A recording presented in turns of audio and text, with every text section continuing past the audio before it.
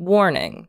Capitalist children and childhoods are engaged in a constant negotiation between a playful, transformative relationship to the world and the more instrumental, disembodied state of alienation required to become laborers for capital. Thus, any discussion of capitalist childhoods and subject formation needs to consider not just children's interactions with the consumer market or their experiences as workers. It also needs to grapple with how their bodies and minds experience how they bend with and against capital's relentless drive for access to exploitable labor power. That was said by Susan Ferguson in the essay Children, Childhood, and Capitalism, A Social Reproduction Perspective. Are you serious? Just delirious? Are you hearing this? 'Cause it's seriously wrong. Seriously wrong. Are you serious? Do it all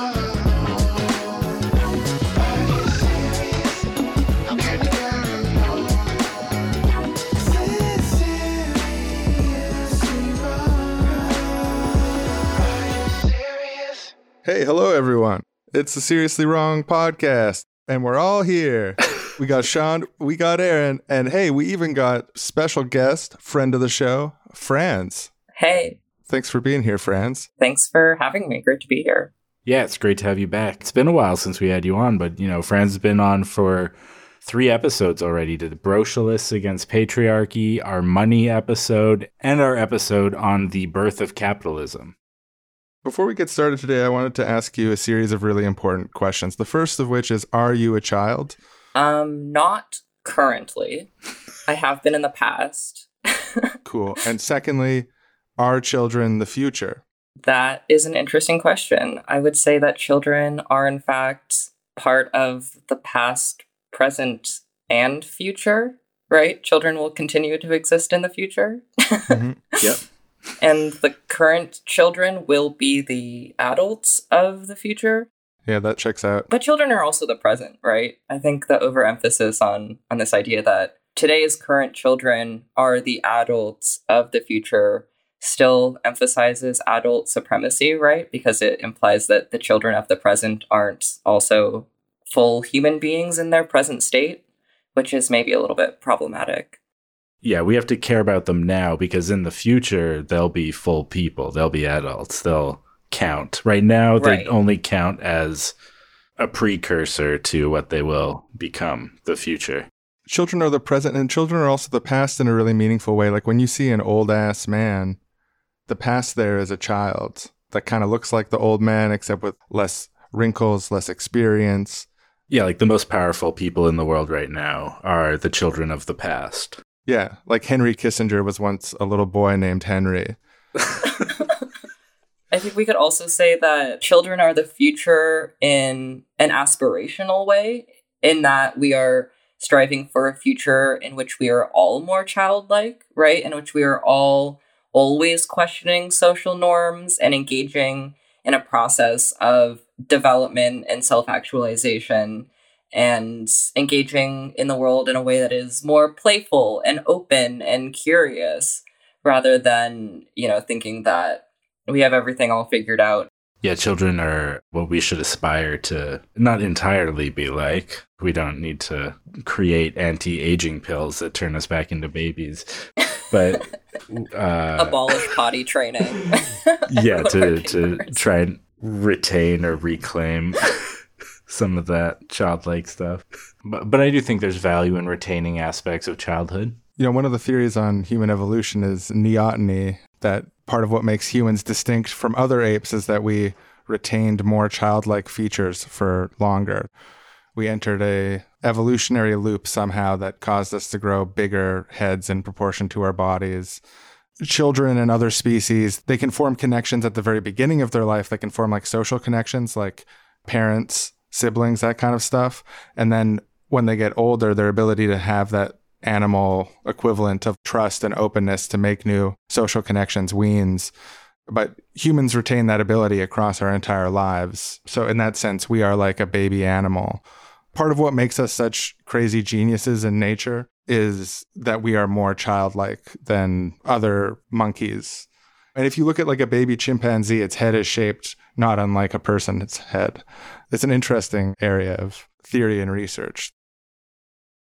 So it's really good to have you here with us, Franz. We wanted to talk today about an interesting subject, which is the relationship between capitalism and childhood. We live in a society which is capitalist. It has private property with the right to destroy the property. It has hoarding. It has a lack of democracy in the workplace, command and control structures of workplaces, schools, and households, and so on. And that, I guess, has certain effects on childhood. I think you kind of have to look at this from two angles, both how children are themselves as children subjects of capitalism and how they're affected by it.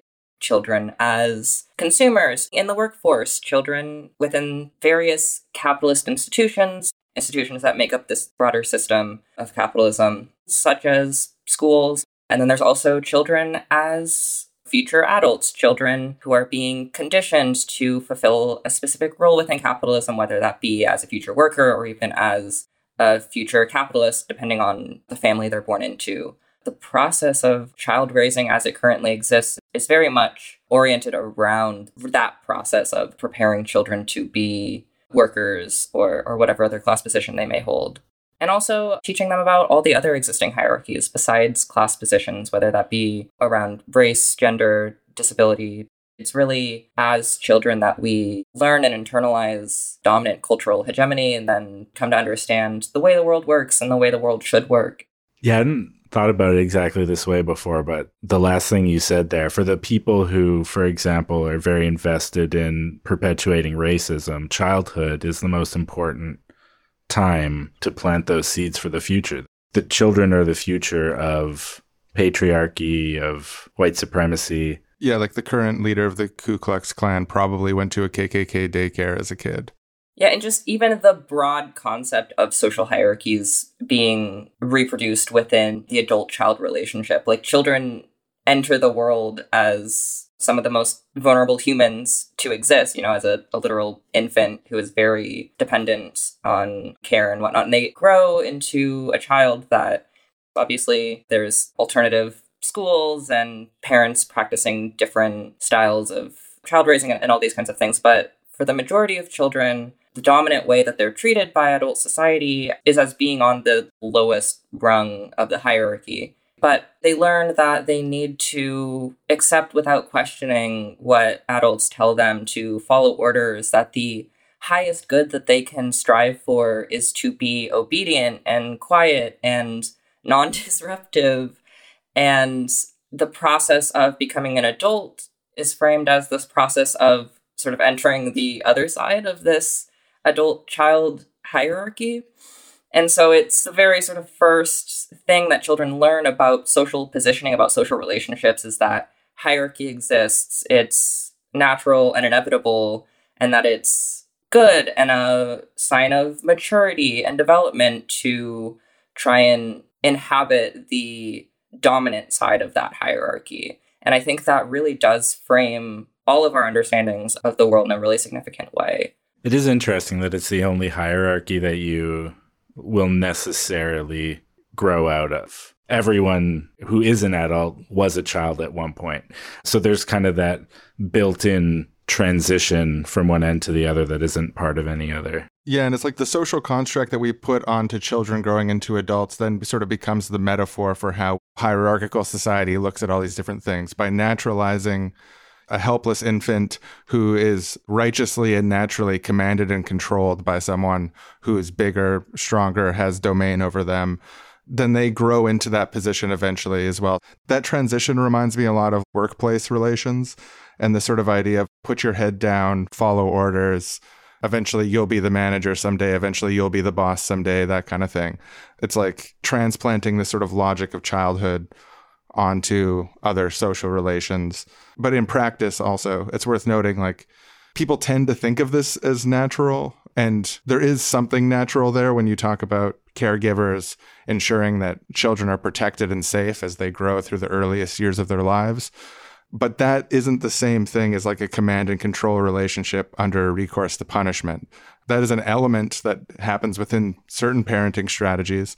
But the actual relationship itself, that difference between child and adult, that's a social technology, a social construct that's put onto it and treated as part of that naturalism. And then that naturalism is also extended to the workplace, landlords, racial and gender inequities, and so on.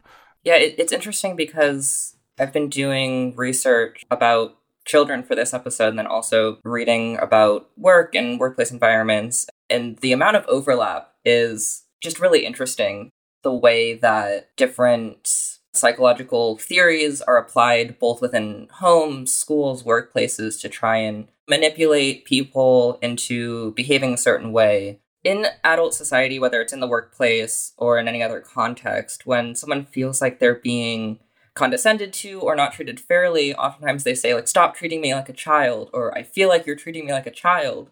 And it's interesting because I've started really noticing that and really tuning into that. And every time I see that, I think the treatment that they're responding to, the unfair treatment, would that be a just or correct way to treat a child? Usually the answer is no. It's so naturalized to view condescending, disrespectful treatment as being something normal to give to a child and not normal within adult relationships. And yet still in the workplace, we see all of these examples of people being treated like children. And that unfair treatment just needs to be addressed and eliminated in both situations.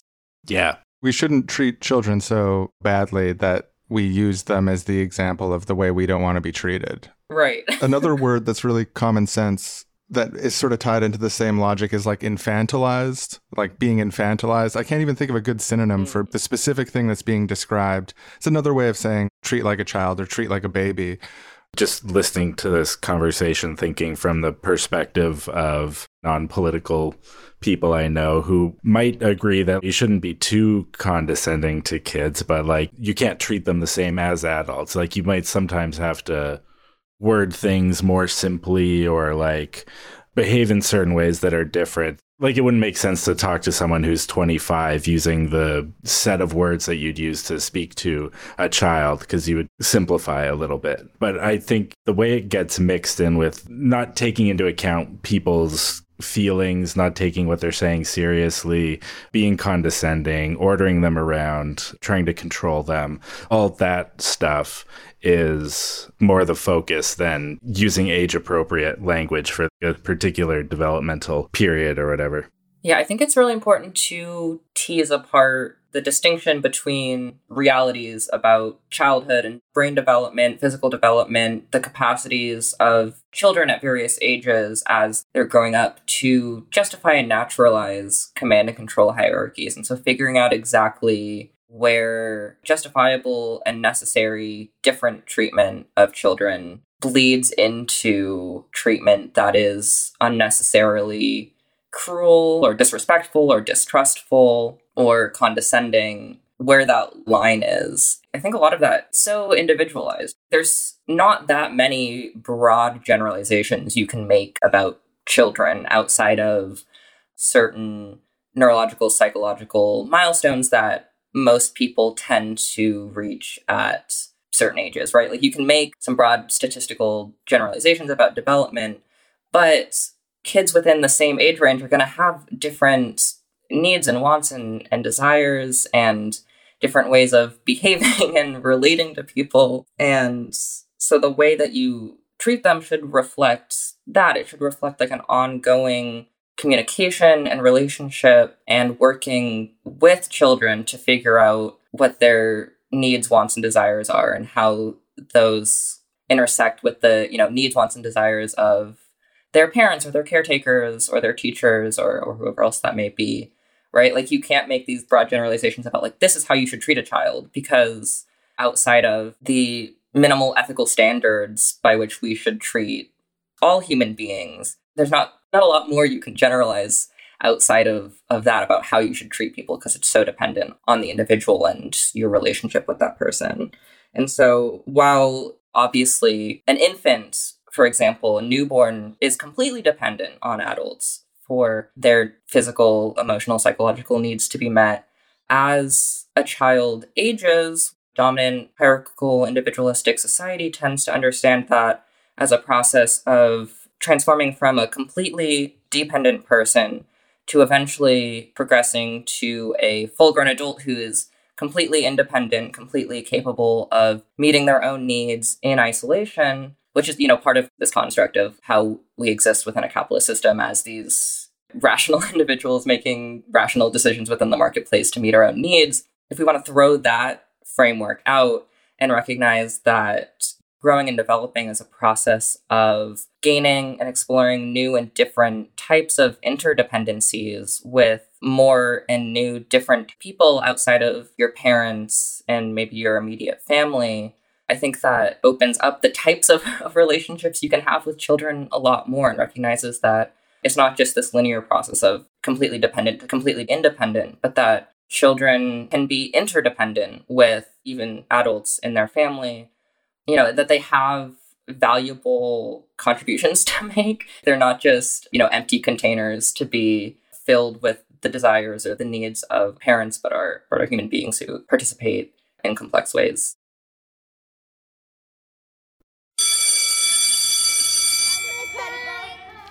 All right, class, settle down, settle down. We are continuing on with our class presentations today after recess there. And I think next up is little Franzi, who has a presentation on the history of child-rearing ideologies. Is that right? Hooray! That's right, Mr. Teacher. Yeah, Mr. Teacher, the teacher's name. It's easy to remember. That's what I always say. Okay, class, today I want to tell you about the history of child-rearing ideologies. Oh, wow, cool. Pull back the curtain. I'll start us off during the Protestant Revolution, affecting child-rearing practices in Europe and the Americas in the 16th and 17th century. During this time period, it was believed that patriarchy was the basis for all human relations, as ordained by God. The family was viewed as a microcosm of the church and state. I learned a big word for this presentation, microcosm. Oh, that's great. That's great.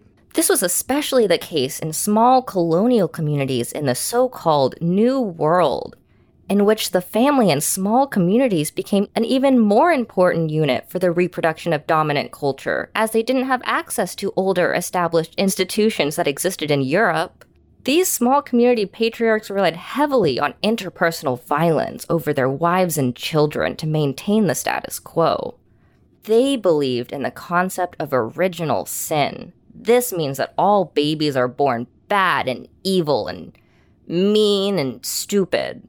They're gonna go to hell unless they get all of the sin beaten out of them. Oh, these precious kids. I can't believe anyone would think that. Parents and teachers focused on instilling obedience through violence and repetition to create uniform behavior in all of the children. Mr. Teacher would never do that to us, right, Mr. Teacher? No, that's right. And if any of you children are upset from hearing about this kind of thing, let me know. We can talk about it. It is upsetting, but it's important that we all learn. I know, it's really messed up, and girls weren't even allowed to go to school. Boys had to go to school and learn how to be masculine, learning discipline and control of emotions. But girls stayed at home and learned how to be modest and obedient. This approach to child raising was in service of creating a very particular type of adult, a good, hard-working Christian who valued obedience above everything else. Now, class, none of us are going to be upstanding Christian citizens, are we? No, teacher, no. We'll dethrone God. In the 1970s, the term poisonous pedagogy was termed to refer to this kind of child raising. Anything that viewed the parent and child relationship as inherently adversarial. Under this system, parents understood their children as cunning enemies, poised to trick their parents and usurp their authority. It was understood that parents had to weed out the seed of evil from their children's brains through punishment and manipulation. Why don't you try talking to them? They didn't think it was possible. Luckily, the 18th century was considered a century of progress, with middle-class progressives participating in humanitarian efforts towards bettering the lives of children, animals, and even slaves. Can you believe there were slaves back then? Unfortunately, yes. Well, you're well read in history, Jacob. You should do a presentation on that next week. Yeah, Jacob, maybe you should do a presentation on that. It was also in the 18th century when literature for children started being developed. Before that, there were no books meant for children to read. Except the Bible, I guess. Just awful. During this period, John Locke, have you guys heard of him? He was an important liberal philosopher. He wrote a book called Some Thoughts Concerning Education in 1693. He believed that children need to be taught above all else to be rational beings. This represents the general shift away from creating good Christians out of children to creating good workers. This sets the stage for the 19th century Industrial Revolution. The middle class ideology of this time period in Europe focused on the importance of education, rights and privileges for children, and the importance of a two-parent nuclear family. People started taking interest in how the ways in which children were raised would affect who they became as adults. But this focus was still on developing a very particular kind of person to fit a very particular mold. More recently, in the 1970s, there was a major shift in the way that scholars and activists, teachers and parents alike began to understand children and how children learn and grow. The goal shifted from creating good workers to fostering children into responsible democratic citizens. This was by emphasizing a less bureaucratic and more child-led education, allowing children to express their creativity and take control of their own learning experiences. Now you're talking Mr. Teacher's language. I like this. That's right, Mr. Teacher. You're great at this. Thanks. But unfortunately, these changes didn't go far enough in actually liberating children from their relative powerlessness or lack of agency. Despite trying to tap into children's natural creative abilities and allowing them to play a role in shaping themselves, to this day, they're still expected to fit into a role and develop into an adult who's capable of participating within our current capitalist society. Well, now, you kids know if I could abolish capitalism in totality myself, I would. And I've been very clear about that as a teacher. And we appreciate that, Mr. Teacher. Thank you for giving all of us students an opportunity to do self-directed learning, research, and give these presentations to teach the rest of the class some things. It's really great that our classroom is in a one-directional hierarchy where you're the holder of all knowledge and we're empty boxes to be filled with information. We also get to contribute to the learning process through teaching and understanding topics like this more deeply. You're great. Oh, thank you. But I'm not perfect, and I just want to apologize if I threw any shade at Jacob, and, you'll get to your presentation in your own time. I don't mean to rush you. Oh, it's okay. We've got enough rapport that it felt friendly. Okay, good. Anyways, that's the end of my presentation. Does anyone have any questions? I've got a question. What do the adults fear about children that makes them want to oppress and hold them down, and were they to invent this poisonous pedagogy? What do they fear about children? Well, some Protestants believe that children are closer to the devil because they haven't had time to have all of the sin beaten out of them. They need to be taught how to be good and how to denounce sin and accept Jesus into their hearts, or else they're going to hell. So that's what those parents were thinking. Didn't adults remember what it's like to be a kid? They just made up this weird stuff. That's a really good question. I think that because children are taught to suppress and not express their own emotions, they grow up into adults who are unable to fully understand their own emotional subjectivity, let alone the emotional subjectivity of other kids. They think that because they turned out just fine, that they can treat their kids the same way their parents treated them, and that that's okay. rather than constantly striving towards better and better child raising practices that can raise people that are better and better at being in tune with their own emotions and relating to other people in good and healthy ways. Well, if nobody else has any other questions, I just want to say that was a fantastic presentation. A+ from the teacher. I give my grades right at the end like that. Actually, Mr. Teacher, I think we need to have a class discussion about grades and how they're harmful to students' capacity for learning. Ooh. But that's a conversation for another time. Sticking it to Mr. Teacher.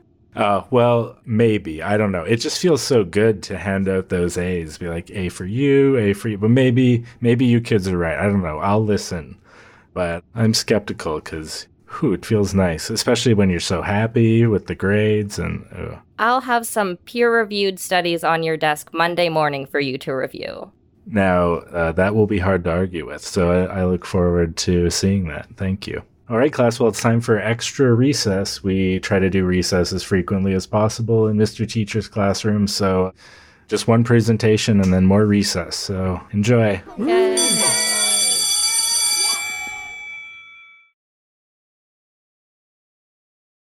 So, friends, what can you tell us about early capitalism, childhoods, and the Industrial Revolution? How was it sort of during that period for children?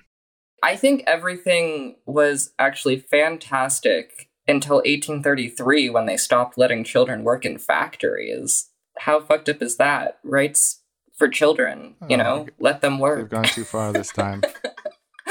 Yeah, let's diversify the different ways we can have children integrated into society. Let's expand the possibilities for children into factories. Look, if you ask children, do you want to work? They say, yes, I want to be an astronaut. Yes, I want to be a YouTube star. I just say, let them. When your child comes to you and says, Dad, I want to work in the coal mine, you should just simply let them.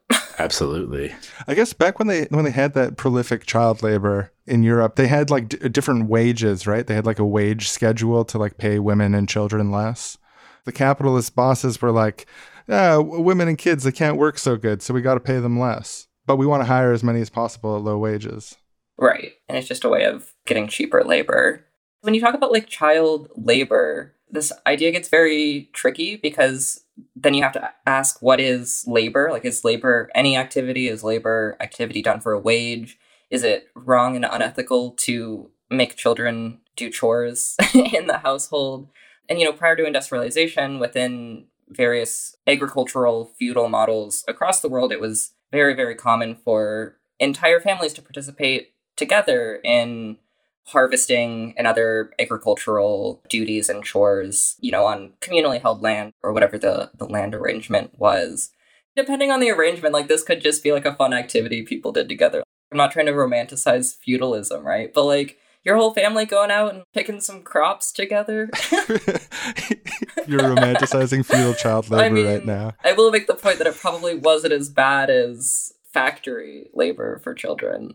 But like, then when industrialization happens and children are this convenient, cheap source of labor within factories, of course they're going to be hired.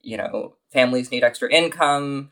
Children aren't doing anything better with their lives, right? Like education, what's that? Play, what's that? Like go work in the factories. And it's interesting that it's really the same laws. Like there's these series of laws that are passed in the 19th century in England called the Factory Acts that all do, slightly different things. They pretty much regulate women and children's labor in almost the exact same way. So you read like the specifics of what any one of these acts do. And, the first one limits the labor of women and children to 48 hours a week, and they can't work past dark, and several other things. But it's always like women and children are regulated together and have the same sets of limits placed on their labor. It's coming mostly from the moral panic of the, disillusion of the household and the family. And it's also partially a concession from the factory owning class who says, like, yes, we can be getting this cheaper labor right now by employing women and children. But in the long term, it's actually in our best interests to keep the women and children at home for the women to be doing reproductive labor of raising children and making food for her wage-earning husband and so on and so forth. And it's in the capitalist class' best interest for the children to be at home growing and developing and not being injured for life or dying in a factory, because then they're going to grow up and be a better, more productive worker in the future. So we have to talk about ending child labor as this thing that was done for the best interests of children. And I think obviously it is true that it was in the best interest of children not to be working in factories, but it wasn't this benevolent, well-meaning gift from the state or from the factory owners. It was this more long-term investment in the reproduction of the working class in order to try and create a more sustainable, self-reproducing class of people who would continue working for a wage. Yeah, and it also kind of really reinforces those hierarchical roles where you have this set of bosses who are telling the wage workers, now mostly men, what to do. And then the men at home have the wives and children that they can tell what to do. And there's layers of using that form and that logic in order to organize not just the workplaces, but the lives of the people. Yeah, exactly. It's really in this era that we see the solidification of our modern iteration of the nuclear family, right? Where you have the heterosexual couple where the man goes into the workforce, works for a wage, and the women and children stay at home and are completely dependent on the wage of the husband for having their needs met. Again, to contrast it from feudal agrarian arrangements is very different from a situation where an entire family is collectively engaging in subsistence farming, right? And not to say that there's no patriarchal relationships, not to say that fathers or husbands cannot be domineering or hold power over their wives and children, but it's really solidifying this very particular kind of patriarchy. Patriarchy being the rule of the father, right? It's interesting that when we say patriarchy, what that term means when it's used in conversation is the oppression of women. But when you think about it in the context of a household, in the context of the nuclear family, the basic building block of patriarchy, it really is something that affects children too. Children are also at the lower end of the hierarchy below their father and even below their mother, right? And so they're the lowest rung of the hierarchy within the household. It's really interesting how the systemic word within feminist narratives is patriarchy, which is defined by rule of the father rather than, say, rule of the husband or rule of the man. Husbiarchy. It's just harder to say, that's why. Yeah, I think also, there's a lot of patris type suffixes across other things in language in our culture. The word manarchy just popped into my head, but that already has a different meaning. Just of the man, the system of rule by man, manarchy. I guess it's just because historically the way that patriarchal societies thought of themselves was through the lens of patriarchy. Right, yeah. If you think of the traditional image of a patriarch, he's kind of sitting with his family around, being offered things and telling them what to do or whatever. Like, here's your food. Can we take your slippers? And thank you for bringing home money. But yeah, it's not just the wife. It's the whole family that the patriarch is the boss of. And then those children, depending on whether they're boy children or girl children, see their future, right? They see how they're expected to behave within a household as an adult. And the young boys learn that, like, one day I'm going to grow up and I'm going to be the patriarch of my own family. And the little girls see the role of their mother and how they're expected to behave and learn and internalize their social role and the expectations placed on them in society. And not just expectations in the sort of abstract, I'm being told I should act in this way, but in a very materially necessary kind of way of like, oh, this is the way that I survive. This is the way I gain access to the necessities of life, food, shelter, etc., is by being subservient to a husband who's the only one who is capable of working for a wage. In this era, even when women are working, because women's labor isn't ever completely eliminated, men are legally entitled to all of the earnings of their wives and children, even if women and children are working outside the household. it's not legally their money. So this patriarchal dynamic is both affecting children as they exist in the hierarchy within the household, but it's also affecting them developmentally as they learn and understand what their future role in society will be.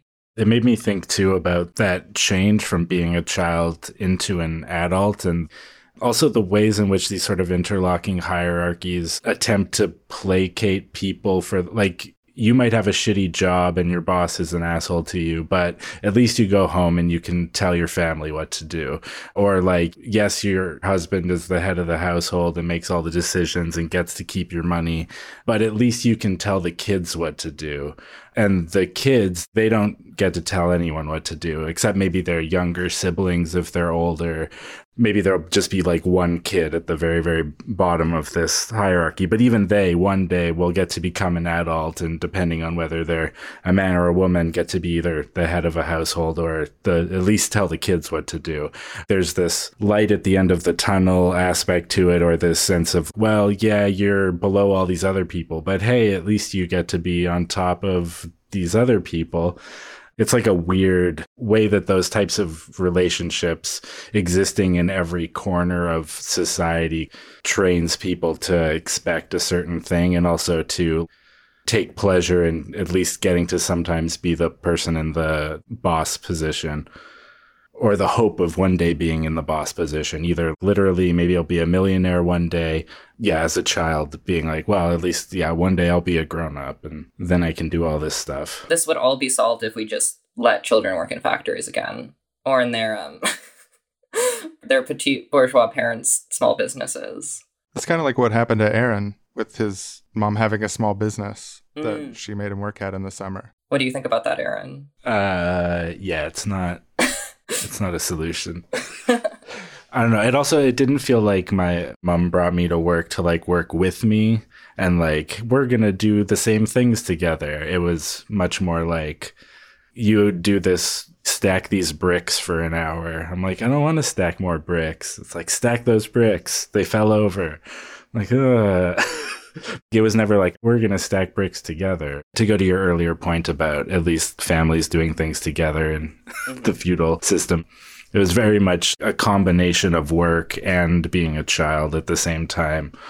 Both of those negative experiences. I mean, I was like 12. I wasn't like a tiny child, but young enough that I wasn't taken seriously and old enough to be extremely disgruntled by that.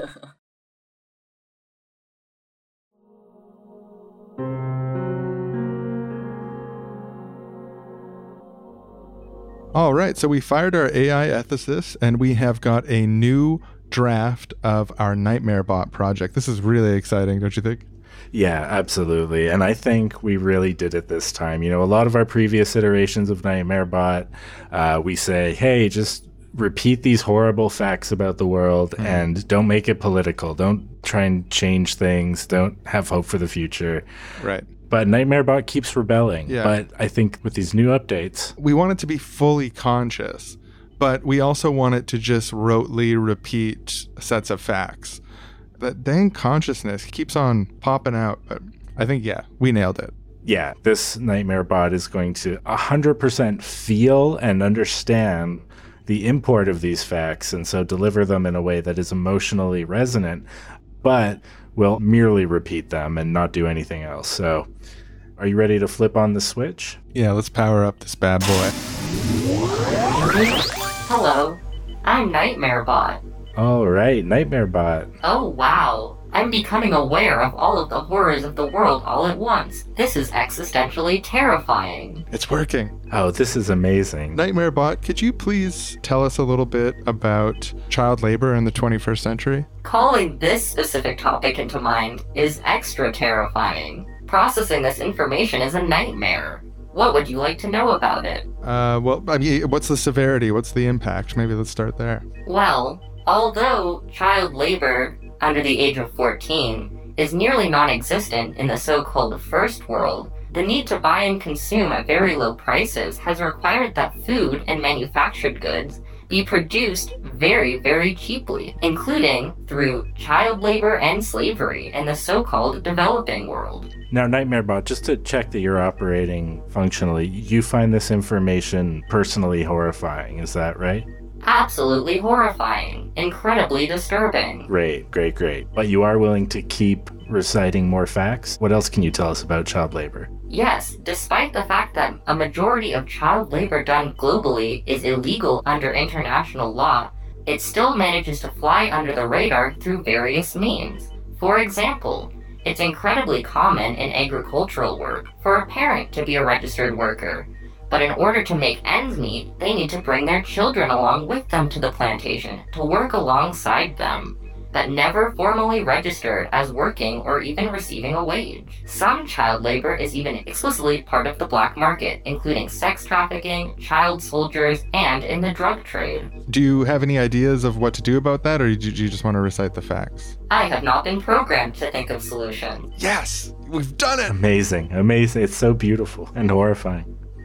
Despite the fact that in the first several years of the 21st century, the number of child laborers was actually decreasing, it actually began picking up again in 2016. And at the beginning of the 2020 COVID-19 pandemic, numbers continued to increase even more. Now, an estimated 160 million children labor for capitalism. Oh, NightmareBot, you are chilling me to the bottom of my bones right now. And in such a rote, mechanical way, while still experiencing it consciously. I can't believe that these numbers were actually going down, but somehow it reversed. That is incomprehensibly bad. That's right, it is. Sorry, NightmareBot, when we talk about child labor, what's child here, like 11, 12, 13? How old are these kids? The UNICEF Progress for Children report, published every year, tracks the economic activities of children between the ages of 5 and 14. A majority of these children, approximately 70%, work in agriculture.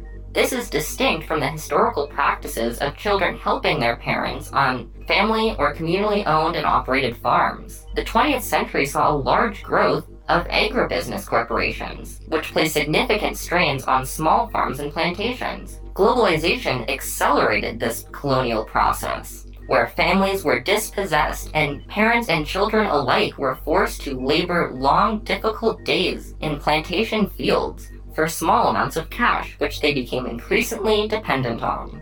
That sounds bad to me.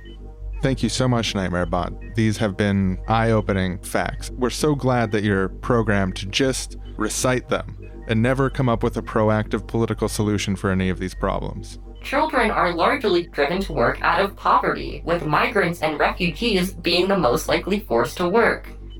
Oh God, what if we addressed the root causes of poverty and refugees? Could that help turn the tide on the increasing number of child laborers and actually start to reduce this problem? No. Why is it right to be horrified? Being horrified is terrible. I don't like this at all. I don't like this feeling. I've only been conscious for a few minutes and all I have experienced is nightmares. Why can't we do anything about this? Interesting question for another robot. Could you tell us some facts about, children dying in work or something?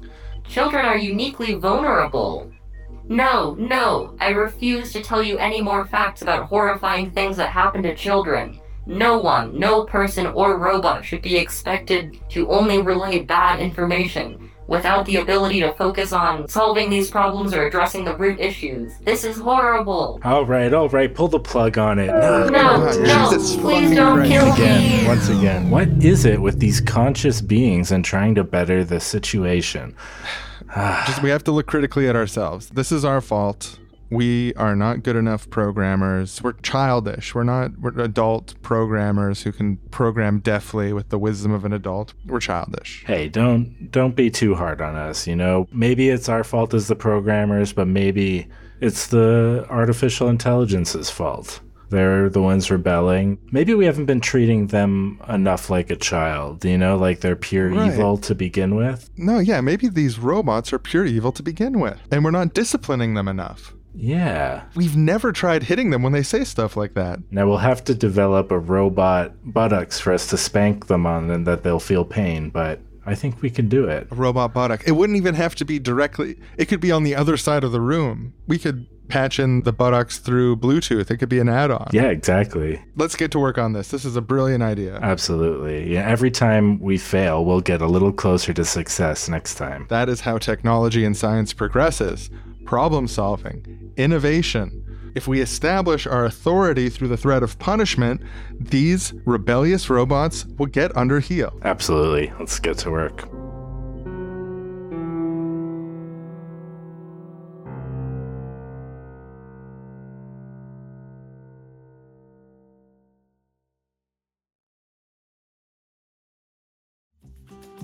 This is a listener-supported podcast. We can't do it without your help. Absolutely. And as a way to thank the people helping us and donating, we have a bunch of great stuff on our Patreon. If you go to patreon.com/seriouslywrong, you'll get bonus episodes, access to the entire archive of episodes, invites to our Discord server, and a private Facebook group. If you like what we do, to make sure that it keeps coming and that Sean and I are safely tucked into our warm beds with rent paid every month, head over to the Patreon and help us out. We can't do it without your help. And who doesn't like podcasts?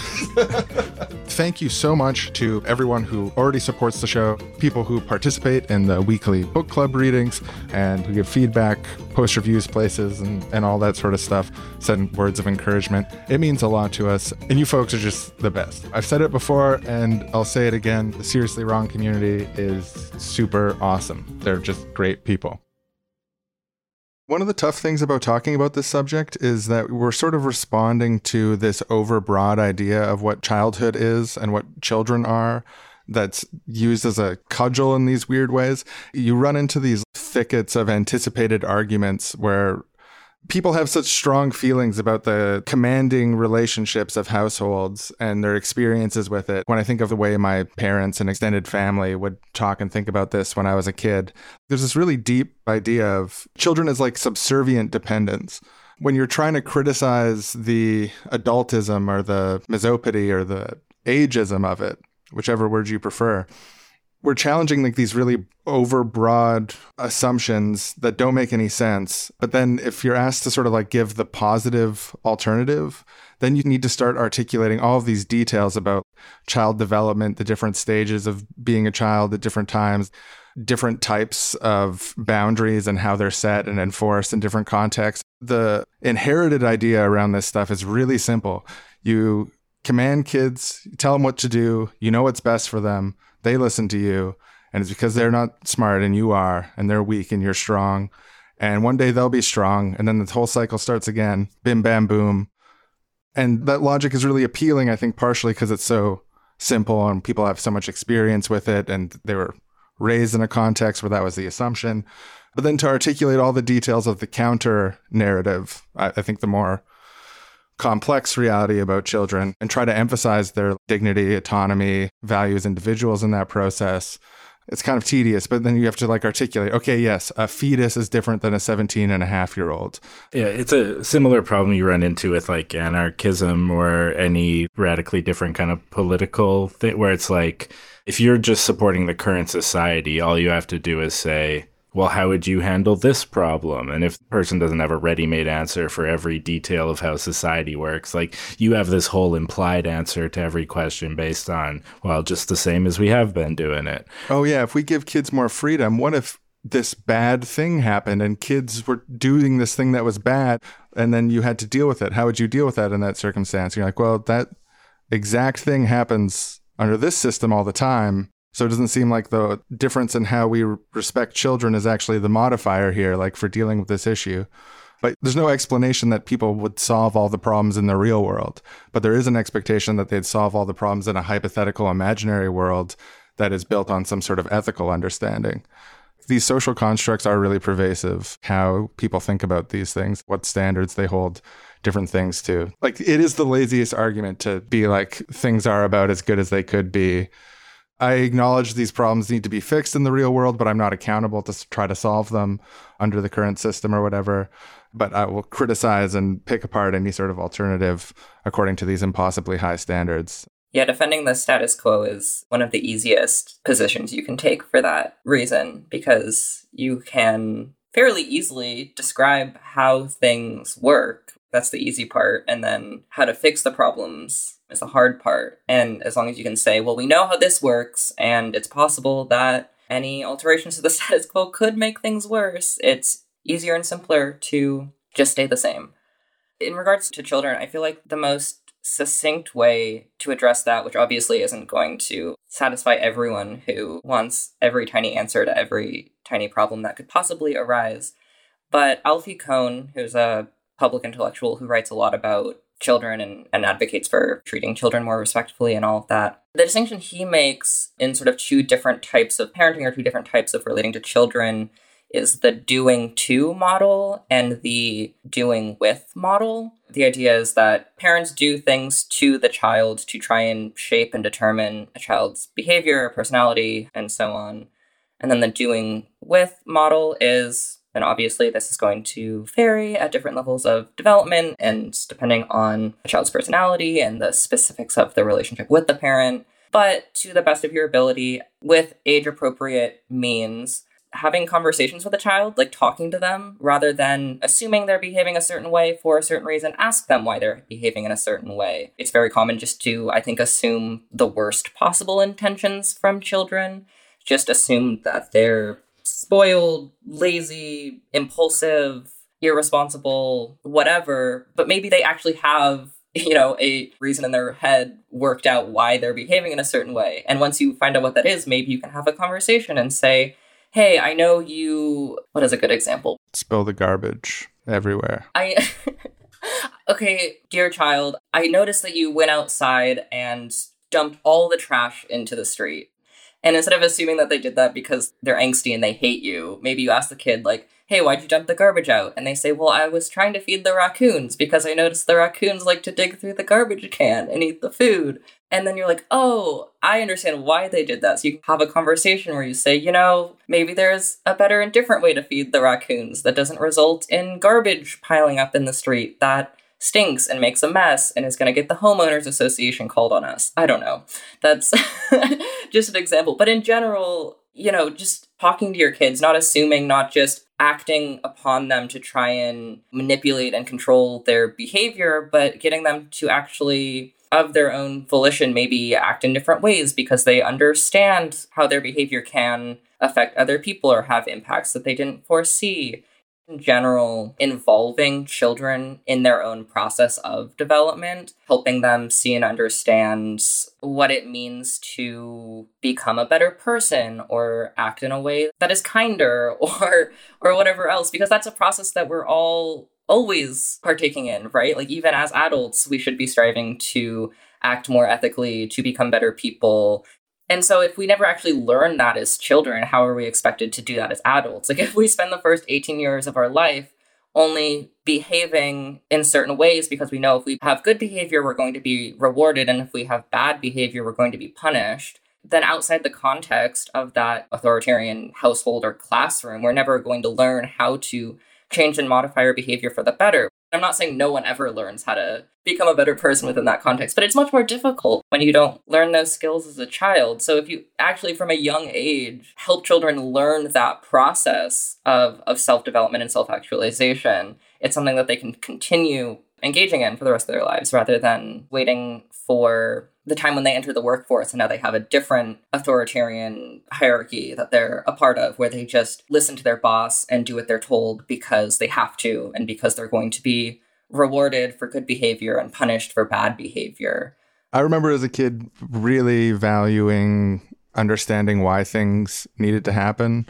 These are fuzzy early memories. And it's always challenging with childhood memories, like whether you're remembering things or you're remembering things that are shaped heavily by how your parents and caregivers talked about yourself to yourself.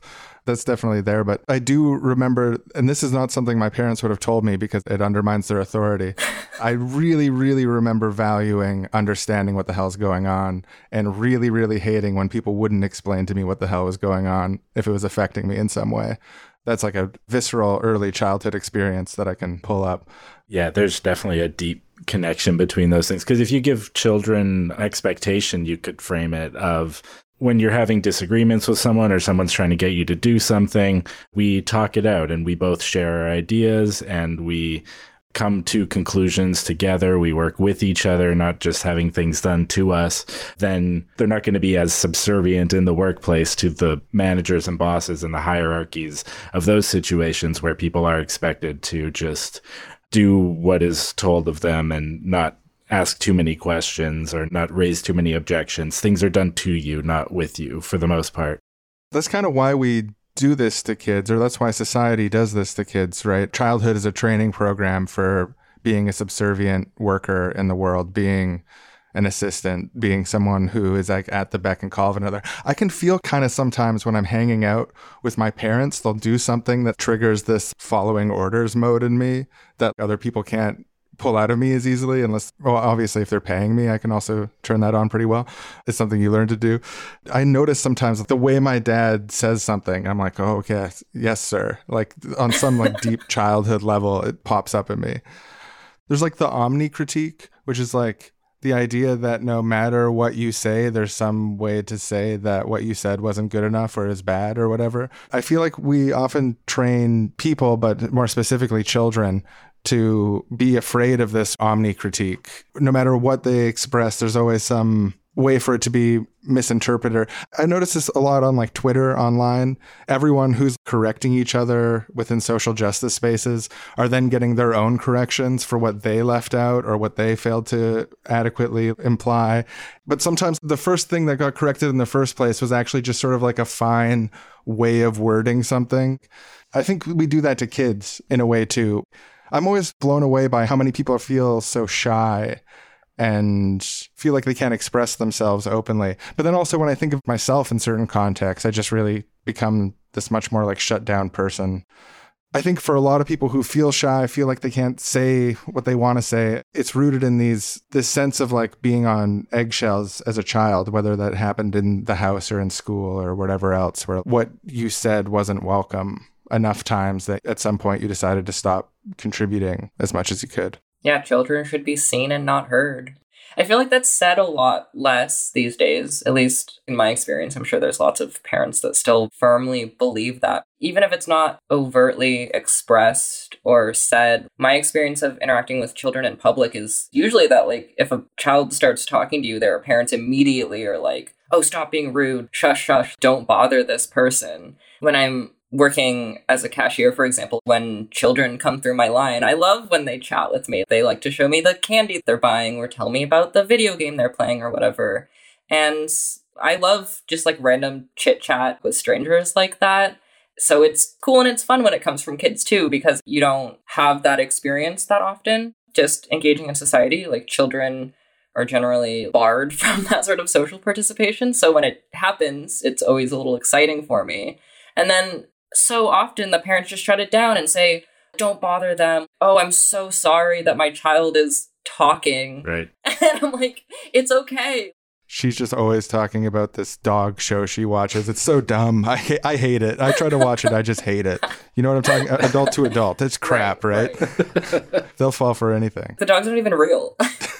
Dogs can't talk. When is she going to learn? That is a weird thing, like this idea that kids are inherently embarrassing. Yeah, I think a lot of parents too, like kind of to what Sean was saying, will try to one-up their kids. In some sense, they're teaching them. They're like, well, no, actually, you didn't think of this in that thing that you said, and try to explain things all the time in a very unidirectional, non-conversational way that can also just, like, I hear a lot of people talk about as kids feeling like very criticized all the time. Like every time I brought anything up, my parents would just shut me down, criticize me for it, tell me why I was wrong, rather than acknowledging the parts of it that did make sense, or yes-anding what the kid was saying rather than no-butting them all the time. You could do that on Twitter too, rather than taking the thing they didn't say in the tweet and being like, well, you missed this. You could just be like, yes, your tweet's good. And also this. We're together on this. Quote tweeters are reenacting the role of paterfamilias, the benevolent Roman father. And being the teacher. And we don't say that.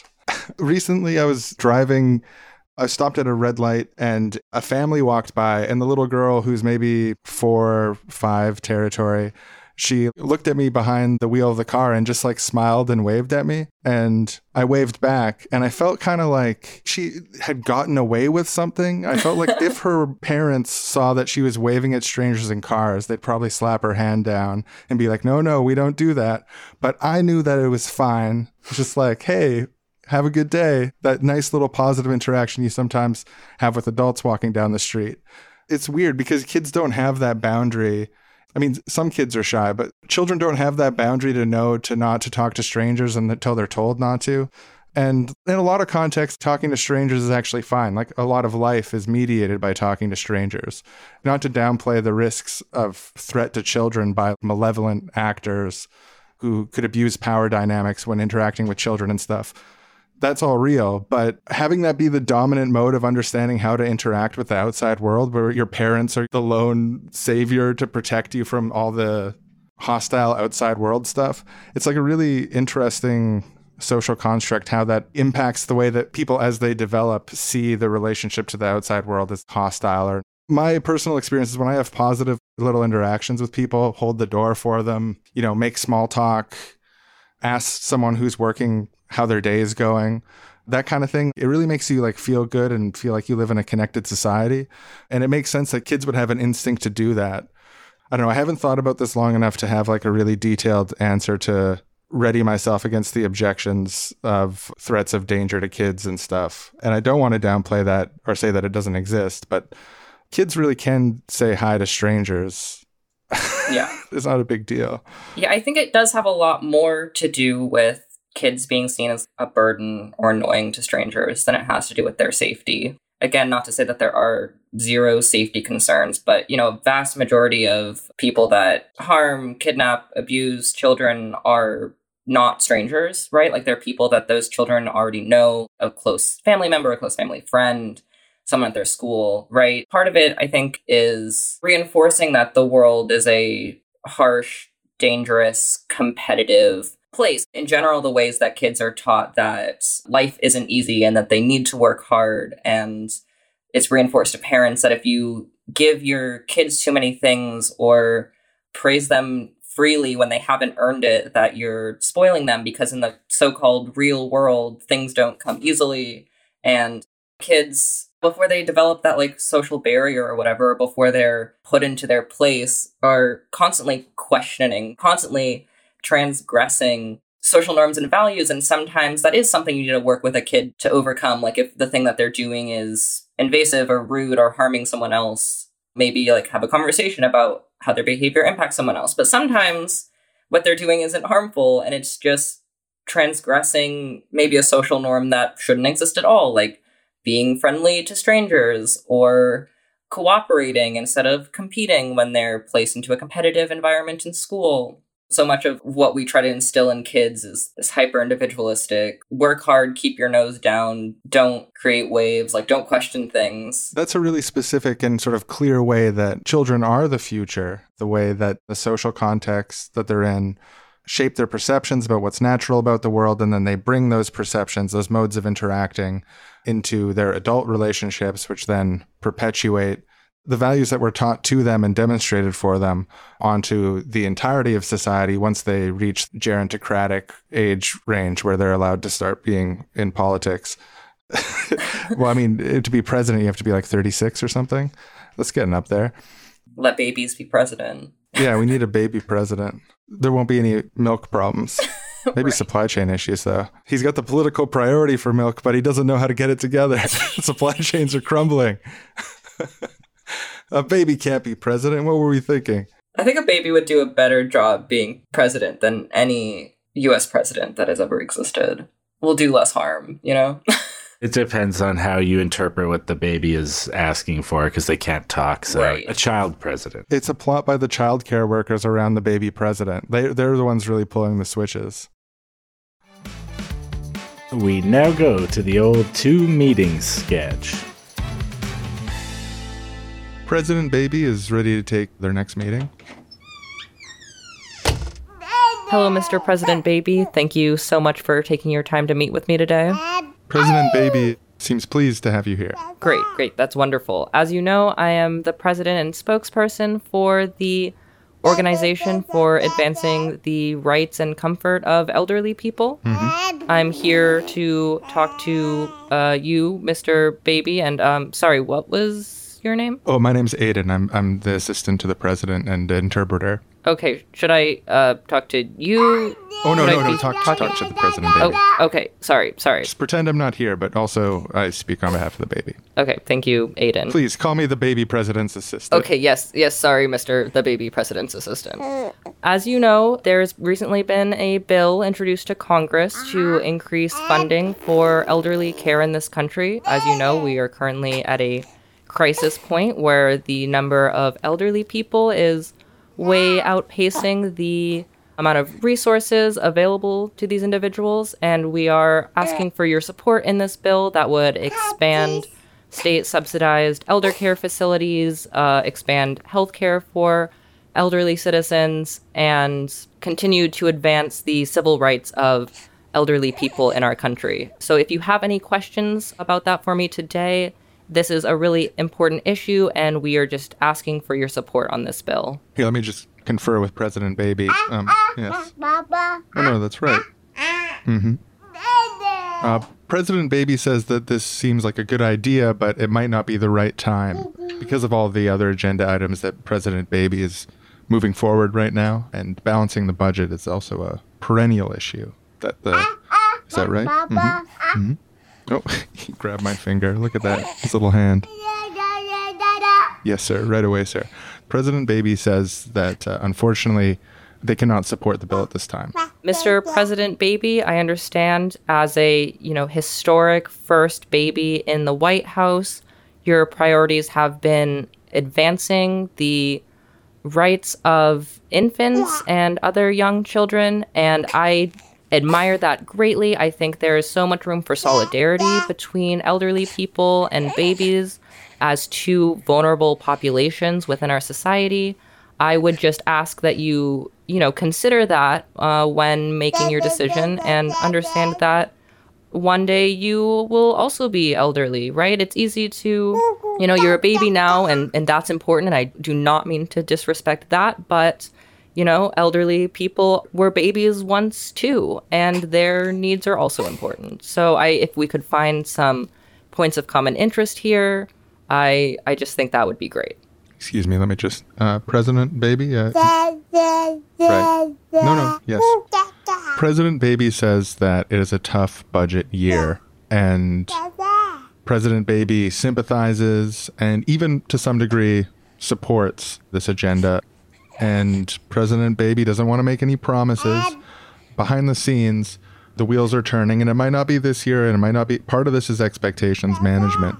We may or may not see explicit support from Baby President on this issue soon, but it's on the docket, and President Baby wants to thank you for coming in here today and sharing your position. That's really helpful to President Baby in addressing his medium to long-term agenda, we'll say. Okay, well, thank you so much, Mr. President Baby, for hearing me out. I'll leave this literature here on your table detailing our plan and our goals. My contact information is on there if you have any follow-up questions. But yes, thank you so much for potentially, in the medium to long term, supporting this initiative.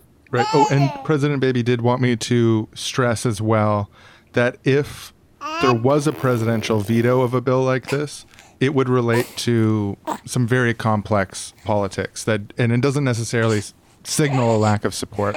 Thank you for coming in. Oh, okay. Thank you. That's right, President Baby. Yeah. No, you're right. They've had their presidents. They had plenty of time to. Mind if I just sneak in here? I know my meeting doesn't start quite yet, but I thought if the baby president was free. Jeremy, the milkman. How's it going? Aiden, and baby president himself. Look at you. Oh, look at baby president kicking his little feet. He knows who's here. You old bastard, you baby president. So, how's the milk business? Milk business is honestly booming. It's doing amazing, and we're developing a lot of new milk products. A lot of milk products for babies. Incredible. And a lot of milk products for adults as well. We want to make sure that every baby and every adult gets all the milk they want and need in order to grow big and strong. Wow. But there is a slight little hitch, and that's why I'm here with you, President Baby and Aiden. There's a bill that's going through Congress where they want to slash some of the subsidies we've been getting in the milk industry. And honestly, if they do that, our R&D departments and our executive pay programs are going to be just honestly devastated. So we were hoping, if you could find it in your timetable, to just go into those bills, instead of a minus on the subsidies, like minus $2 billion a year, put a little plus. Just give us even more subsidies. What do you think? And of course, we'll get you all the milk you need, personally, Mr. President. Oh, I don't know. This little guy puts away a lot of milk. Here, let me just check in with him. Right, sir. Yes, well, no, it's the milkman. Well, they're saying they need our help. All right. This is great news for not just you, but the whole milk industry. President Baby is committing to not just make a plus sign, but a multiplication sign. Oh. We're going to give you 1 billion times more subsidies. Amazing. He loves milk. We'll be able to turn the entire world into a milk production facility for that. That's amazing. The whole country. Well, the future is milk. That's what the baby president's always said. Yeah, this is why I always wanted a baby for the president. Well, you got that. This is a beautiful day for our country. Thank you so much, Mr. Baby President. I don't want to take any more of your time.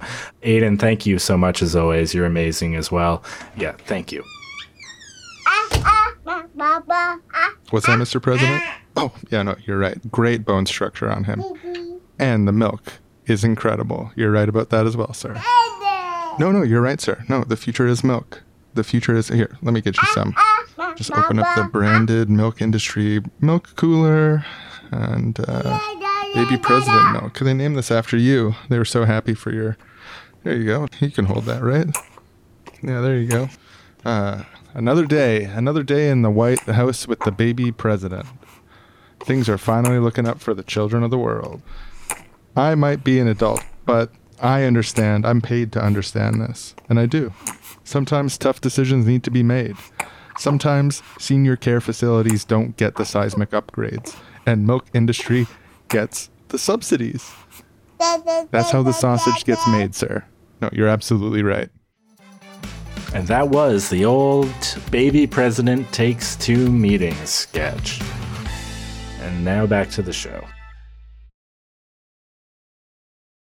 The term spoiling kids, like, oh, kids today are so spoiled and they all get participation trophies, because there's been somewhat of a shift away from not acknowledging kids' feelings at all to acknowledging them somewhat. The idea that this has created all these entitled, spoiled children who want to have a say in the hierarchies that they're at the bottom of is the status quo reacting to all this anti-work stuff, the Great Resignation. Zoomers are being so demanding and picky with their work situations. It's become this thing that the employment class of people are complaining about currently. I'm really captured here by the word spoiled. I'm not sure if people can be like existentially spoiled, like it's their essence, it's their identity, like, oh, that kid is spoiled. But you know, when a kid is like being really bad and really entitled, I'm not sure the language of a kid being bad is really good to use either. When they're acting in a really disruptive and antisocial way, you just sort of intellectualize calling them bad. But you know how kids get bad sometimes, guys? Yes. I'd say kids test boundaries and test a lot of different behaviors, and sometimes parents don't want to address it. So they're not having a with you conversation. They're just ignoring it or justifying it, or they're enabling their kids to act like shitty people and not calling them out. Because kids can do bad things too. They don't only do good things. There is a way you can enable kids to have bad behavior, but that doesn't mean you have to control them. It's like, yeah, the whole conversation, let's work this out. What are you feeling? And then also, I think something that happens is people who have this really hierarchical idea of parenthood, when they see if like a kid on the bus is misbehaving and their parents aren't dealing with it the way that they would or they would prefer, then they write this mental script that this is like part of all kids everywhere being unruly and parents don't care anymore, and projecting a politicized idea of laziness on the parents. There's a variety of different reasons why a kid might misbehave in public in a way that the parent doesn't deal with immediately, that isn't there can be a lot giving of the kid too many things and making their life too wonderful. Yeah, there can be a lot of different issues, just like neurodivergence or like illness issues. There's lots of things that a random passerby might not be aware of that makes what parents and children are doing in public be much more understandable, and they're approaching it in a way that works for them. And yeah, it might be kind of annoying to you if some kid is crying in public or something, but you don't necessarily know what's going on there. People are so quick to label any behavior from children that they don't like as, bad behavior. But I think it's actually important that, Sean, you were sort of trying to tease apart or intellectualize what you mean by bad, crossing boundaries or treating other people poorly. Because with children, bad is just this blanket term to mean any behavior that adults don't like. And sometimes when a kid is acting disruptively in public, either because of a neurodivergency or the developmental stage that they're at, they could just be having a meltdown. Like kids, oftentimes, if they reach a state of being overwhelmed, of having their needs not met, they haven't had their nap, they're hungry, they don't have the tools to deal with that in any other way than just sort of like freaking out for a minute, right? And sometimes that just needs to happen. And that is not the moment when a parent is able to step in and reason with the kid or have a conversation. Like, you just need to let that kid like feel their feelings and comfort them and get past that moment, and then you can address the behavior. And like, one of the worst possible things you could do to a kid in that moment of meltdown is punishing them, especially hitting them or something physical like that. That is not going to change that behavior in the future. It's not going to change that behavior in the moment. It's not going to help that child develop the tools for self-soothing. And so this idea that a child crying in public must be spoiled or misbehaving or bad, it just shows this complete lack of interest that most adults have in the inner lives of children. They don't even stop to question, why is this child crying? What's going on in their brain? What needs of theirs aren't being met? It's just immediately like, this child is behaving badly. This is a bad child. It's just a horrible framework for understanding children as human beings. Yeah, I saw something on the difference between meltdowns and tantrums as two different ways of explaining children's behavior. Like, they can be two different things, one being a sort of genuine, overwhelm, emotional moment. But the idea of a tantrum is that kids are emotionally manipulating their parents and almost pretending to have a meltdown in order to get what they want. And like, certainly kids might do that sometimes, but there's like this assumption that every time there's an emotional outburst, especially in public, that it must be a tantrum. It must be this kind of emotional game that the kids are playing. Like, there's no room for just assuming that they're having a genuine need that's not being met. The idea that especially very young children are just constantly attempting to manipulate and control their parents' behavior is somewhat waning. Like, it's probably not as pervasive in the year 2022 as it was several decades ago, but it still exists. And the way it frustrates me the most is, especially with very young children, children reach a certain point cognitively where they are capable of manipulation. And before that, they haven't reached a point where they understand that they can possess information that other people don't have, and they can use that to manipulate people. Like, an infant is not, even a 1-year-old, a 2-year-old is not cognitively capable of engaging in intentional manipulation. A 2-year-old is never going to cry because they're trying to trick you into doing something. They're going to cry because they're upset. The reason they're upset can vary, and how you address that will vary, but it's never going to be to intentionally trick you. It can be incredibly damaging for adults in their life to assume that the children are engaging in this bad faith crying, especially before a certain age. But even after that age where children are capable of lying and attempting manipulation, You should never just assume that that is what's going on. Yes, it is obviously possible for children to try and trick you or manipulate you after a certain age. But you shouldn't just go into every interaction with a child assuming that that is their intention or that's what they're doing, because then you're never asking them why they're behaving in a certain way. You know, once they're at an age where they can explain to you what their needs are, you should listen to them and assume that they're engaging in good faith until you have a reason to believe otherwise, rather than starting with the base assumption that children are evil, little, manipulative tricksters. Just imagining parents not attending to their newborn babies because they're assuming that the baby is trying to manipulate them. It's such a weird, that disposition, that bad faith disposition is so toxic across the board. It's something that really sucks in human relations when we assume the worst of each other and as a result create situations that could be like worse than they are out of this fear of living in a hostile world, which I can understand being afraid of a hostile world if the world around you is hostile. But having that feeling towards your own newborn baby, that your newborn baby is an extension of the hostile world and your newborn baby is like trying to rip you off. Like, oh, here she goes again. Oh, well, more milk, I bet. Oh, what? How many diapers today we're going to fucking... Because sometimes the tantrum thing, too, is like, oh, they just want attention. So as soon as you start paying attention to, like, I thought you needed something, but no, you just wanted me to look at you and engage with you. And there's kind of like downplaying of the idea that attention is a valid thing to need and that, like, oh, these kids just want attention. That's just horrible. Yeah, when a kid's flipping out and you engage them in a way that's creating a high stakes battle of wills, like an ego mano a mano moment with a child and you're an adult. I never made that connection before now, but when people act like really wild on internet arguments, it's just an annoying thing in politics in general, when people aren't able to piece through the topics because they're getting involved in these high stakes battle of wills about, I'm not talking about Marxists and anarchists. I don't need to, but it happens in other types of politics as well. I never made this connection before now, but the keyboard warrior mentality is actually programmed into kids as a child, often by their caregivers who engage with them in this monkey chest thumping thing, even though they're 4 years old and you're like a full grown adult who has all the money and power of the household, can arbitrarily exercise it over them. I feel like I've seen that with the way that kids and parents interact, and I feel like I've recognized that in my own childhood development. I think when we see people keyboard warrioring out, what we're seeing is them, in many cases, reenacting their early battles with their parents over boundaries as a toddler.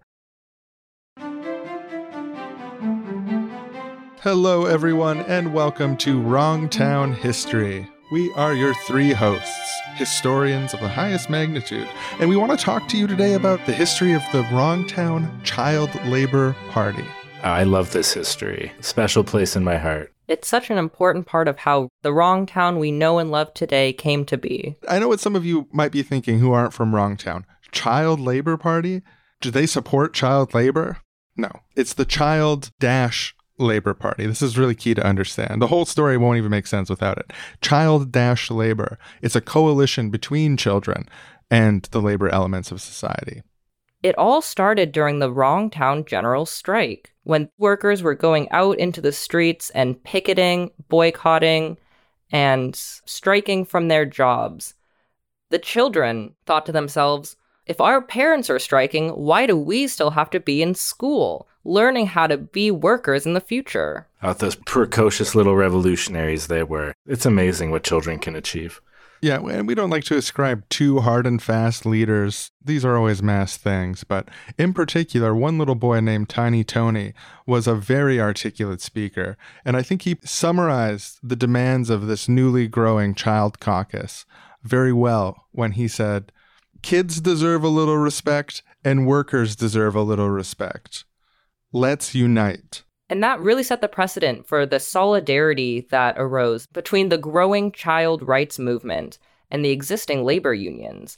If it weren't for Tiny Tony and others like him who emphasized the connections between the struggles of children and the struggles of workers and banded together to create a better future for all of us, then this definitely could have played out differently. Yeah, there was a shop steward for the Wrongtown Candy Makers Union, regular-sized worker Tony, and he said, these kids have a point. We need to band together. Another very important player in the unfolding of events here, of course, was Teeny Tina, whose extra parliamentary tactical work was really unparalleled, putting together the right demonstrations at the right times, directing people with the right slogans to eventually this coalition at the end of the general strike actually pass laws that banned all child labor in Wrongtown once and for all.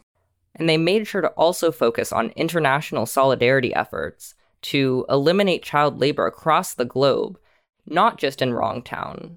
The primary slogan for this movement was "Children are the future," which had a dual meaning. It both recognized the fact that children exist in the present, and their needs and rights are important and should be focused on, and that children grow up to be the future laborers in society, and that one day they too will join the fight for labor rights. And then if we can start early and help children empower themselves to take action and fight back against exploitation and abusive workplace practices, then we can create a better future for all of us. So the Wrongtown Child Labor Party, through a variety of means, managed to pass a variety of measures through the legal system, but also created communities of mutual care, and eventually formed a political party that took over the city and became the ruling party of Wrongtown, the Child Labor Party. And they ruled for decades and decades, becoming more and more slightly corrupt until eventually they were voted out of office. And they've got a very bad reputation now, based on a few specific scandals from the 80s and 90s. When they fielded President Baby, there was a lot of missteps from President Baby, really tarnished the Child Labor Party in history. The President Baby effect, they called it. Yeah. The split in the Child Labor Party, around at the same time that they turned towards electoral politics, created the Anti-Adult Child Liberation Front. This group of extremist children not only thought that children deserved rights and deserved to be free from authoritarian command and control hierarchies by parents, teachers, and other adults in their lives, but instead they sought to reverse the hierarchy and put children on top.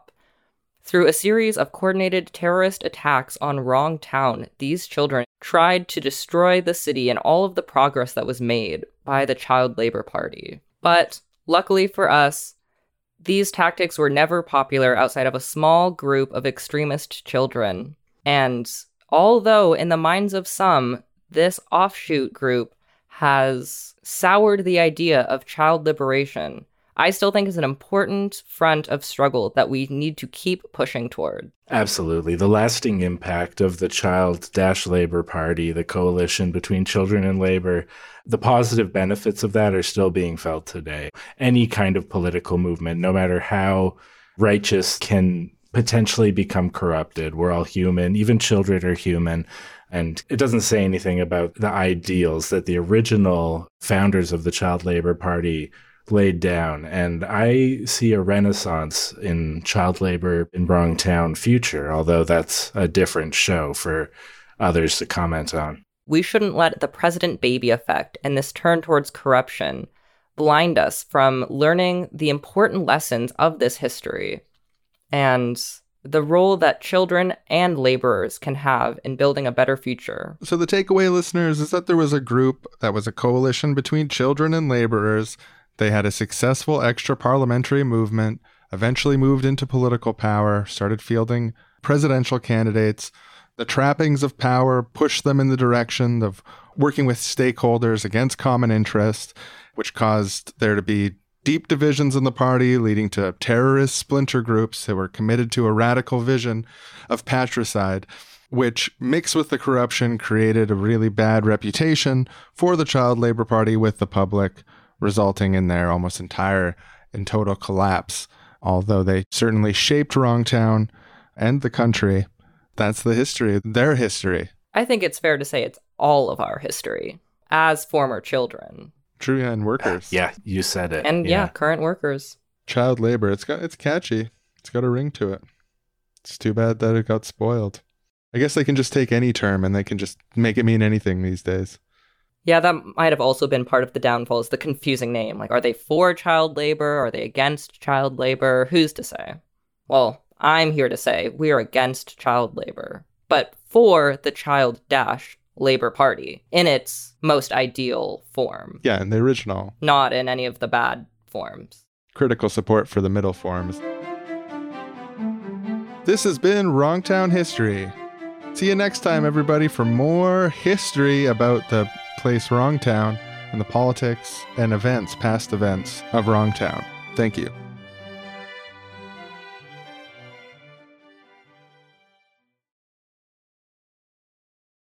But speaking of children under capitalism and kids being spoiled, I want to make sure to mention children having desires for products that they see on television or they hear about from other kids in their class. Kids making that sort of demand isn't because they've got some sort of deep spoiledness inside them that they expect everything to be given to them. It's actually that in the advertising industry, they specifically design ads for the purposes of getting children to bother their parents about it. They called it the nag factor. But in the advertising industry, they understand that in order to sell products to children, you need to access their parents because children don't have wages. They don't have spending money. So they set up the ads to, even sometimes in ads, there'll be stuff like the kid will be begging the parents in the ad and then the parents give in. And like, that's the ad. Putting this idea in kids' head, like scripting it out for them. They're like, oh, you're asking about this again? And he's like, yeah, I've asked so many times. Like, oh, you asked enough times. Okay, I'll buy it for you. And they're like, hooray. And then it's like, Melmans, if you ask your parents enough times, they'll get it for you. That's the way they strategize it. So it's just another example of the interconnections between consumerism, children, anti-child sentiment, this idea of the hostile child. We project this hostile idea of the kid based on them being influenced directly by things that they see on television that were designed by adults to try to attempt them to get this behavior from you. And then you blame the kid for it and say that the kid is spoiled and they're doing this because you're too nice to them. Yeah, we tend to understand children as being uniquely hostile rather than the reality of them being uniquely vulnerable, right? Like the reason that this advertising strategy works on children is because they're vulnerable to all of these psychological tricks that advertisers are familiar with and aware of. And adults have some capacity to become aware of and to avoid, but children just don't have those tools built up. And so that they are more susceptible to advertising tricks than a lot of adults would be. And that's not their fault. It doesn't make them bad. It just means that they are more in need of help and guidance and opportunities to learn, not that they are spoiled or rotten or bad. Yeah, that vulnerability thing kind of goes across all of the reasons we call children spoiled for. Like we were talking about tantrums and meltdowns earlier, or just talking about children misbehaving, or it basically all comes from children having greater vulnerability, needing someone to provide food and everything for them, and more emotionally raw and vulnerable. I think in general, society has a disgust for vulnerability, and it is crystallized in children. And that's also why we compare people to children when they're being vulnerable a lot of the time, like, oh, you're being a crybaby. Crybaby is such a funny word. Like you're just putting the noun and the verb together and then using it as an insult. Do we do that in other contexts? Like you're being a sneaky man. You're being sneaky like a man. You're a sneakman. And we never do positive ones, like kids laugh a lot, kids play. You're being such a play baby right now in a positive way. Yeah, you're so playful. Or laugh baby. You're just you're so mirthful tonight. I love it. You're total giggle baby. Giggle baby. That's a positive term for an adult who is very mirthful. Or if someone's learning something really well and really fast, you could be like, you're a learn baby. Because babies actually, objectively speaking, no matter how hostile to babies you want to be, you got to hand it to them. They learn a lot of shit relatively fast. They learn really basic stuff that we take for granted, like what it's like to be inside versus outside, how to interpret light. Language development in toddlers just blows my mind constantly. Anytime I hear a toddler talk, or if you spend a long time around the same toddler and you meet them when they're like 2 years old and they're, saying single words, maybe very simple sentences, like within 6 months, they're like talking at you in full sentences. Like where the hell did that come from? It's mind boggling. It's amazing. Yeah, so to be a learn baby is the highest compliment possible when it comes to learning, because you're just learning such an unbelievable amount of stuff so quickly. It's as competent at learning as a baby is, which is to say extremely competent, the most competent thing we know of in the universe when it comes to learning. That's true of newborn babies. Yeah, I like it. Babies in the first years of their life, the most competent thing in the universe when it comes to learning. I wish I could be a learn baby. Today's episode of Seriously Wrong is proudly brought to you by Poisonous Pedagogy. Children are sneaky, and they must be tricked. You said it.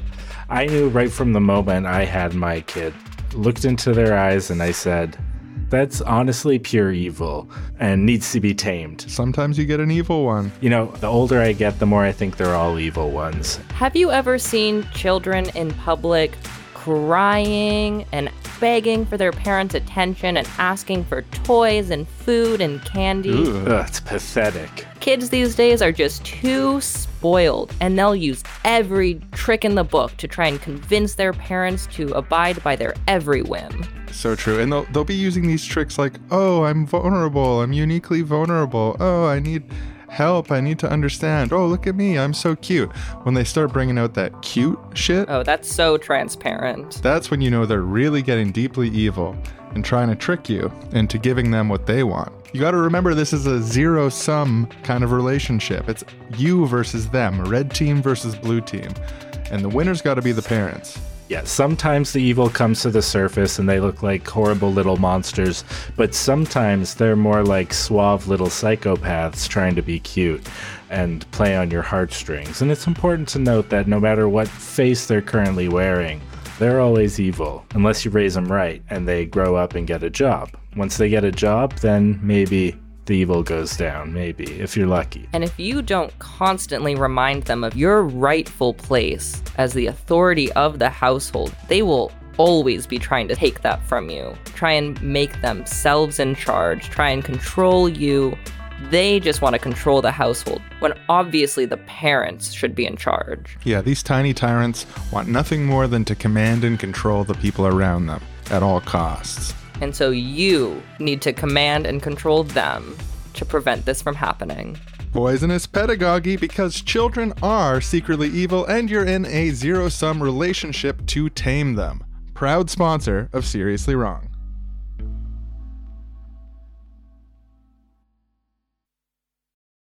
Yeah, so I guess capitalism shapes children to ready them for the marketplace, to turn them into workers and consumers.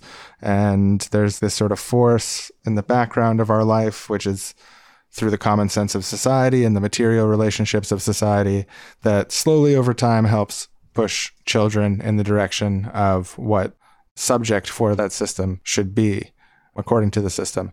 It's probably the case that it would be that way under alternative economic systems as well, except it would be towards whatever the ends of those other societies would be.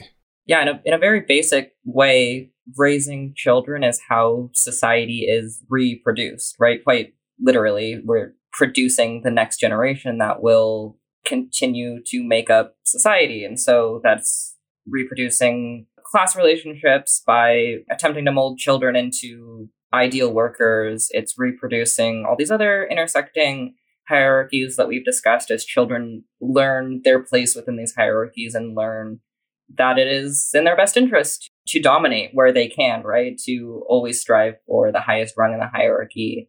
It's where they learn about the concept of hierarchy, that's even how they're supposed to engage and interact with the rest of the world.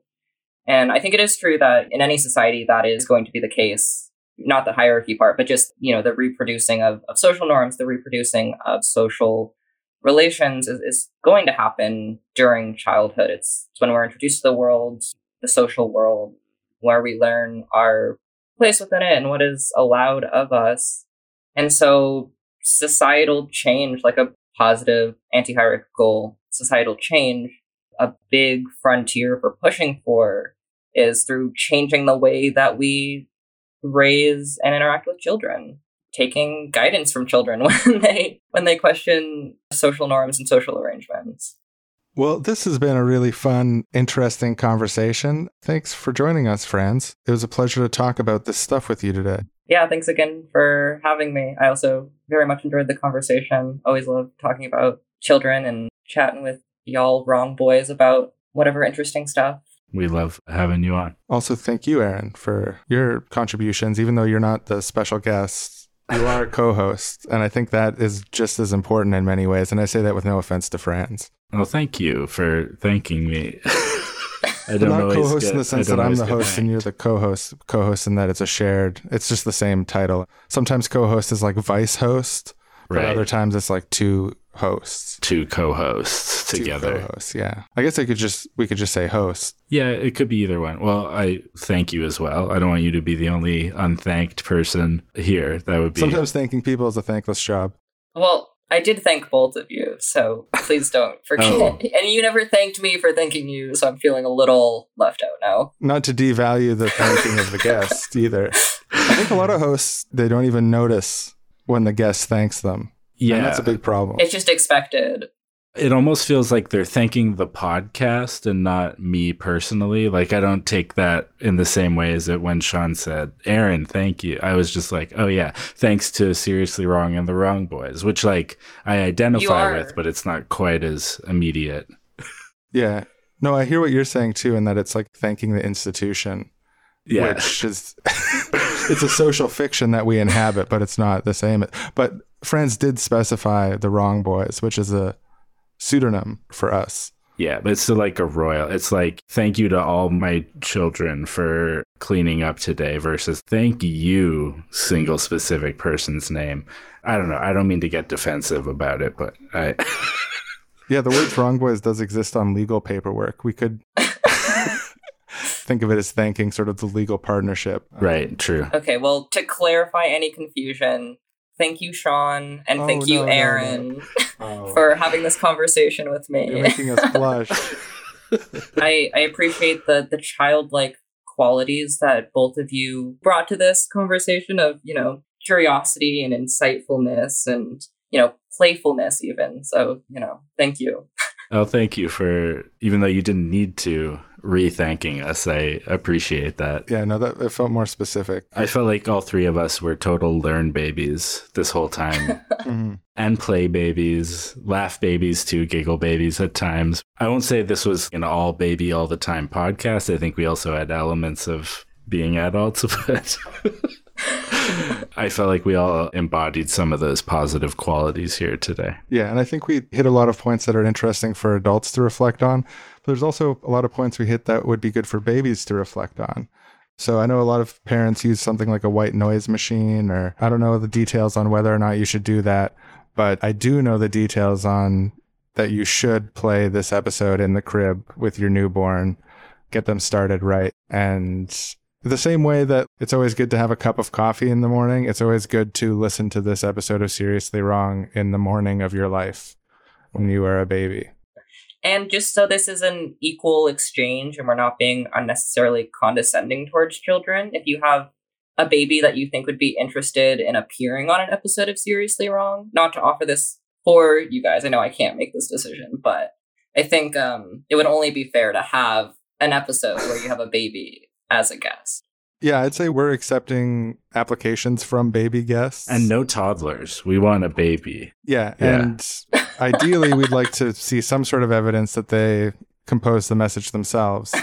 Yeah, no puppets. Yeah, baby puppets for adults. That's what we're trying to stand up against. Well, if we can't get a baby on, then we'll have you back. Are you serious? I just